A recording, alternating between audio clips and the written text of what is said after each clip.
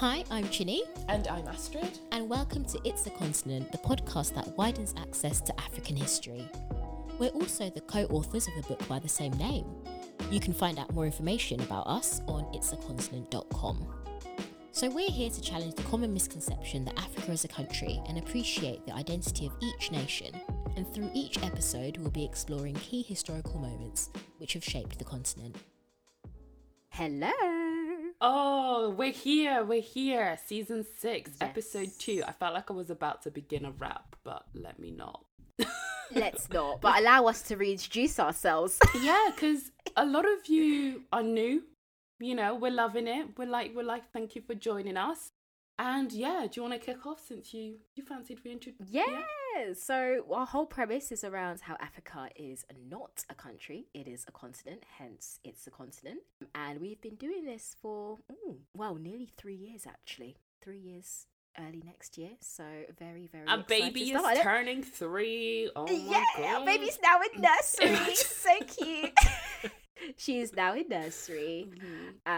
So yeah, she's growing up. And we also have a book by the same name, It's a Continent, which was launched in July of this year. So it's been a busy year for us, a very busy year. And welcome aboard. We always talk about different topics around the continent. So we look at each individual country. We also look at topics that have affected regions of the continent as well. And we do love it when you send suggestions in for us to investigate and have a look at. So welcome on board. Definitely. I love how you said all of that, just top of your head, but also you didn't even say your name, but... Oh, yeah, just, okay, so it's like, she no longer identifies as an actual... We've become those parents where I don't see I've just lost my identity. I'm just one now. yeah, I've lost it all to this. Yeah. I am now It's a Continent. It's a continent.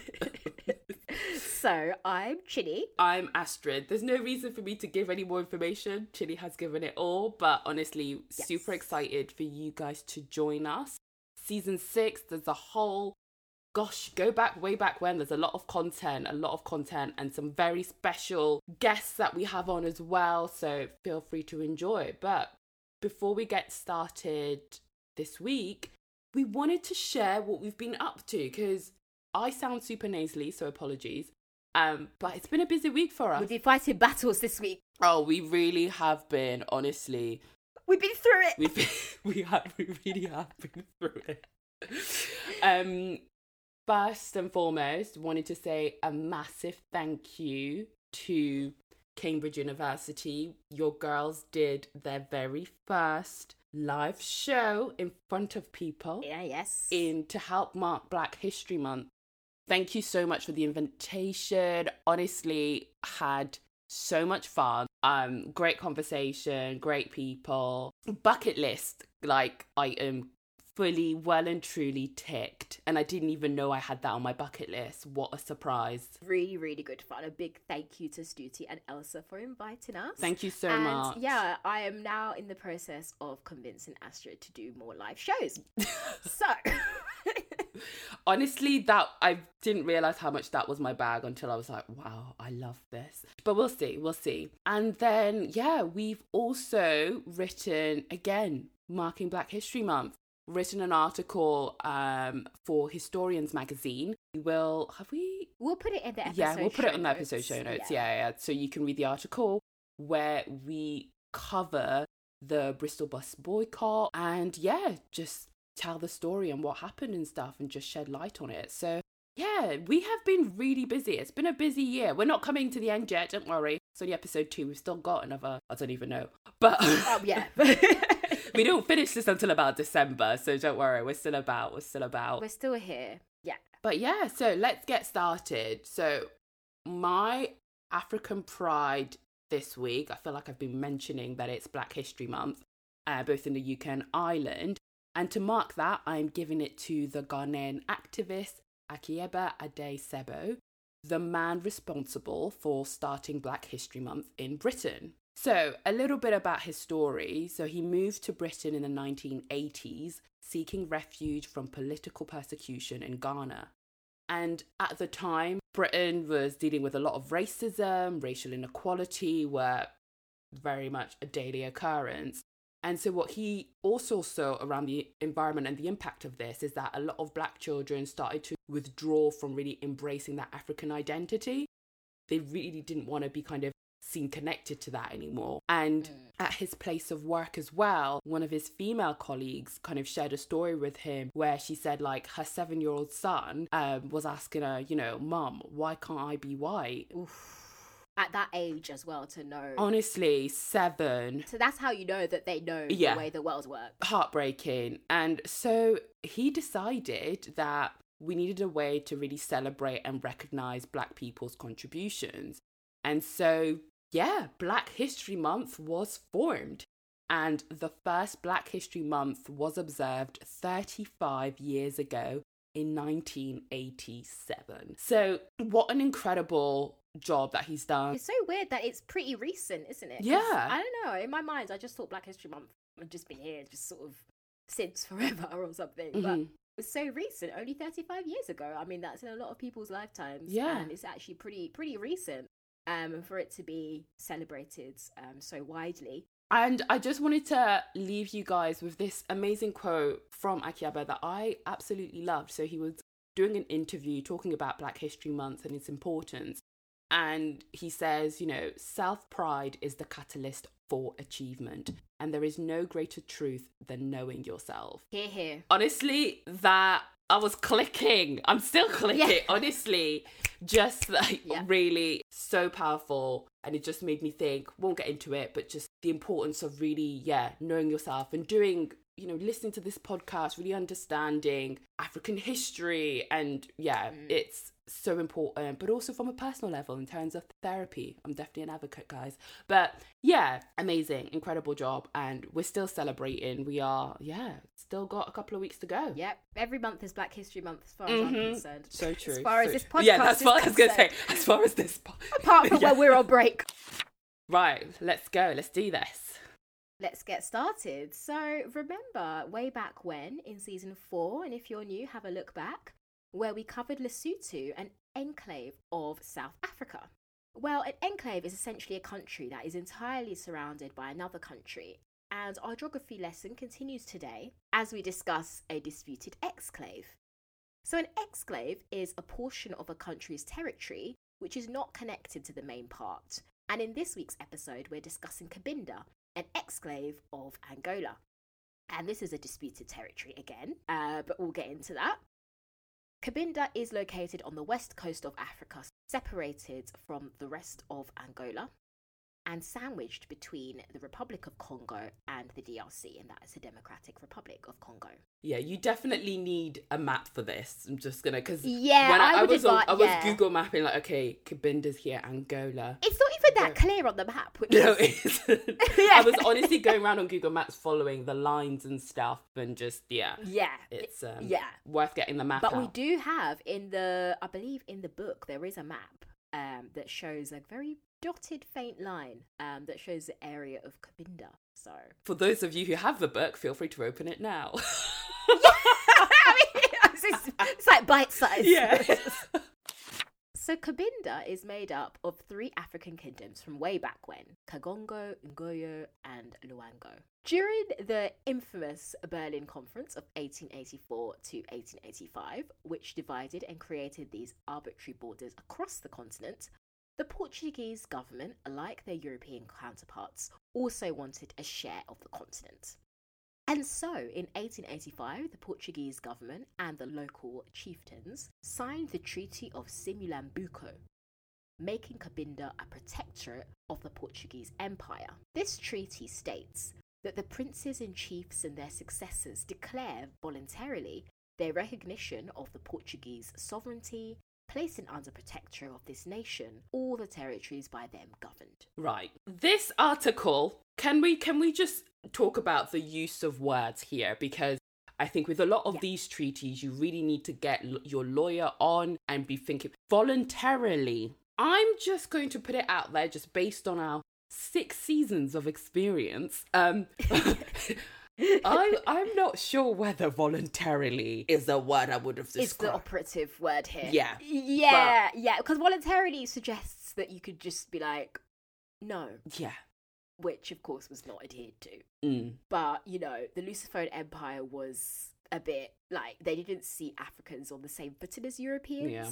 So it's, how would they even if they did say no, these people weren't going to be like, oh, okay, no we'll just problem, leave no now. need to sign it. Oh, no worries, hon. We'll go and check out the Republic of Congo, guys. Maybe they'll sign. No. Just no.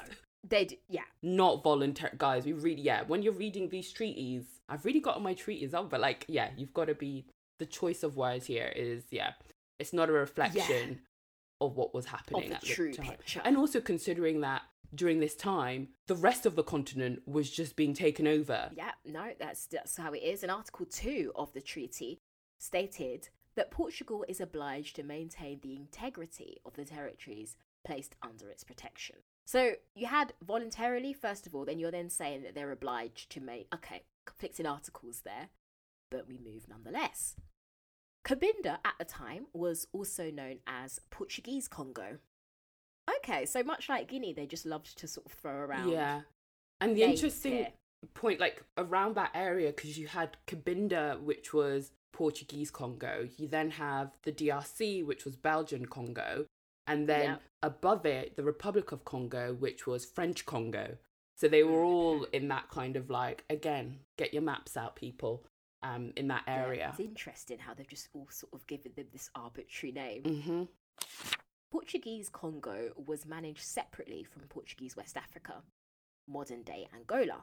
I don't know, is Angola West Africa? Anyway, look, there's no need to get into debates now, but still. However, 71 years later, in 1956, things changed and the Portuguese government decided to make Cabinda a district of Angola. And then for those living in Cabinda, this decision went against Article 2, which required Portugal to maintain the integrity of the territory. And here lies the source of the dispute between Cabinda and Angola. Why did the Portuguese government decide to bring these two territories together? It's thought that this change was made because the government wanted to create efficiencies in managing their protectorates. So yet again, we have another merger that doesn't make sense. Yeah, and even when you look at how it was, just that whole area is kind of like cut out and the borders around it and how people owned things. And now you're like, well, we'll stick these two territories together because it makes sense for us from a financial and efficiency perspective, but actually once again there's no consideration of the people who are in that region, it's just difficult as always, just difficult. And obviously they're looking out for themselves and not actually the people.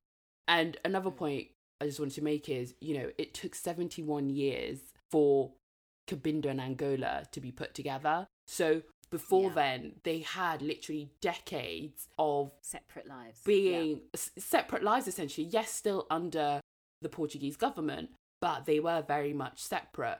And so, again, they're being forced into this sort of one group. And kind of with that, you probably can assume that there were tensions as well being built up. Then we get into the 1960s. So as African nations started to gain independence, Angola, with the support of various Angolan liberation movements, including the MPLA, FNLA, and UNITA, fighting Angola's war of independence with the Portuguese. The war began in 1961, continuing on until 1974. The 1960s also saw several liberation movements emerge in Cabinda, calling for independence both from Portugal and Angola. There comes a bit of a list here, but these groups included the MLEC, which is the Movement for the Liberation of the Enclave of Cabinda, the CAUNC, the Action Committee for the Cabinda National Union, Aliama, which is the Mayombe National Alliance. These three movements came together in 1963 to form a single collective known as the FLEC, which is the Front for the Liberation of the Enclave of Cabinda. Moving forward, we're just going to be talking about the FLEC. As we said, they all kind of come together to form this single collective. The end of the war and Angola's subsequent independence in November 1975 were actually driven by the political situation back in Portugal. So, on April 25th, 1974, the Carnation Revolution took place. And the revolution began as a military coup in Portugal, which ended the authoritarian Estado Novo regime. And following this, Portugal began to withdraw from Africa and free its colonies. Interestingly, during that time, the Organisation of African Unity, the precursor to the African Union, we do have an episode on the OAU and the African Union. The OAU ranked Cabinda the 39th territory on the continent yet to be decolonised, with Angola being the 35th. And this ranking was based on, the OAU was trying to support African nations with their independence process. But what you have here is essentially the OAU recognising Cabinda as a separate nation from Angola. But this isn't how Cabinda was granted its independence. But to be honest, it's all, I think our perspective isn't to kind of comment on how Cabinda should be, but it's just to share with you guys the information. But the OAU at that time very much saw Cabinda as a separate territory. Yeah, it's very similar to how they look at Western Sahara as well, and Sahrawi Republic. Yeah. Whereas that's not recognised by the UN. There are differing perspectives when it comes to who should get sovereignty and who shouldn't. Who shouldn't. In January 1975, the three Angolan liberation movements and the Portuguese government came together to sign the Alvor Agreement. FLEC was left out of the discussions, reinforcing the idea that they considered Cabinda a province of Angola. The Alvor Agreement also supported this idea, as under the terms, Portugal recognised the three Angolan liberation movements as the sole and legitimate representatives of the Angolan people, with Cabinda being an integral part of the Angolan territory. With Cabinda's liberation movement out in the cold, they decided to act. So, on August 1st, 1975, during the Summit of African Unity, Cabinda declared itself an independent nation. They declared themselves the Republic of Cabinda. But this didn't last, as on November 8th, 1975, Cabinda and Angola found themselves at war, which has and continues to see countless death, violence and displacement. And this was the beginning of the ongoing Cabinda War, and since its inception, FLEC has struggled to stay together and has broken into various factions. There's always different ways of how people want to pursue separatism. Yeah. So this is quite difficult. So ironically, the separatist movements always end up separated. Yeah. Somehow. And I guess it comes with just conflict in terms of, what is the press approach and, how do you move forward, and probably everybody wanting to be in a position of power as well. So yes, we also have that issue as well. And Cabinda's liberation movement also received support from their neighbours, the Republic of Congo and the DRC. The president of the DRC at the time, President Mobutu, called for a referendum to let the people of Cabinda decide whether they wanted to be Cabindans or Angolans. This always seems to happen. They always get because this also happened in Cameroon as well, where they have referendums and you're just... Yeah, it did, yeah. Mm-hmm. And I think this just goes to show the impact of colonialism, because... those borders. Yeah. Yeah. And this is what creates, really. Yes. This is the legacy of colonialism, and, a lot of people always wonder or talk about why there is so much instability within many of these nation states and so many separatist movements as well. But this is actually the main reason why, just going back to that Berlin conference. Mm-hmm. So why did they get behind Cabinda? Well, being a close friend to a territory rich in oil resources is smart. Cabinda has an abundance of oil, with oil accounting for a significant majority of Angola's GDP. And we did discuss this in our episode about oil. Yeah. Previously, in the last season. And we do touch on Angola's oil and the corruption as a result of neocolonialism as well. Love that connection. A complete circle. It's all connecting, guys. It's all coming together. Yeah. Yeah, no country would want to lose Cabinda. This kind of reminds you as well of Biafra, to draw another parallel. Yeah. Because, the oil-rich southeastern part of Nigeria was why Britain didn't want Nigeria to lose that part of it. So, again, that ended in more conflict. So, yeah, oil actually seems to be a cause of a lot of conflict. Well, oil plus colonizers equals war, if you need an equation for that. A different sort of math. Yeah. As the conflict continued between Cabinda and Angola into the 2000s, we saw some movement towards resolution, but I definitely use that term lightly. Yeah. In 2004, Cabinda's liberation movement, with support from civil and religious groups, formed the umbrella organisation known as the Cabinda Forum for Dialogue. In 2006, the Cabinda Forum for Dialogue and the Angolan government agreed to sign a peace deal.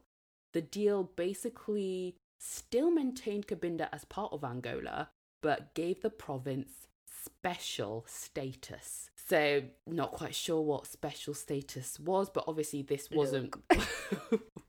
Yeah. However, this deal wasn't recognised or accepted by other members of the Forum or members of the FLEC. The conflict between Cabinda and Angola continues, and Cabinda maintains an unrecognised government in exile, contesting its position as a province of Angola. So, yeah, this just... It's a bit of a weird one, the whole exclave. It's still a bit confusing in the fact that it's not even in the same country borders, but it's just somehow still part of it. Yeah, it's still a part of it, but they don't see themselves as an exclave. They see themselves, like, so it's just... As their own, yeah. Yeah, so I just... Honestly, it always leads me back to that question, like, where do you go from here? Like, it's a bit of a... Yeah. It's at a standstill, right? Like, it's been going on for decades now. Like, what is the resolution?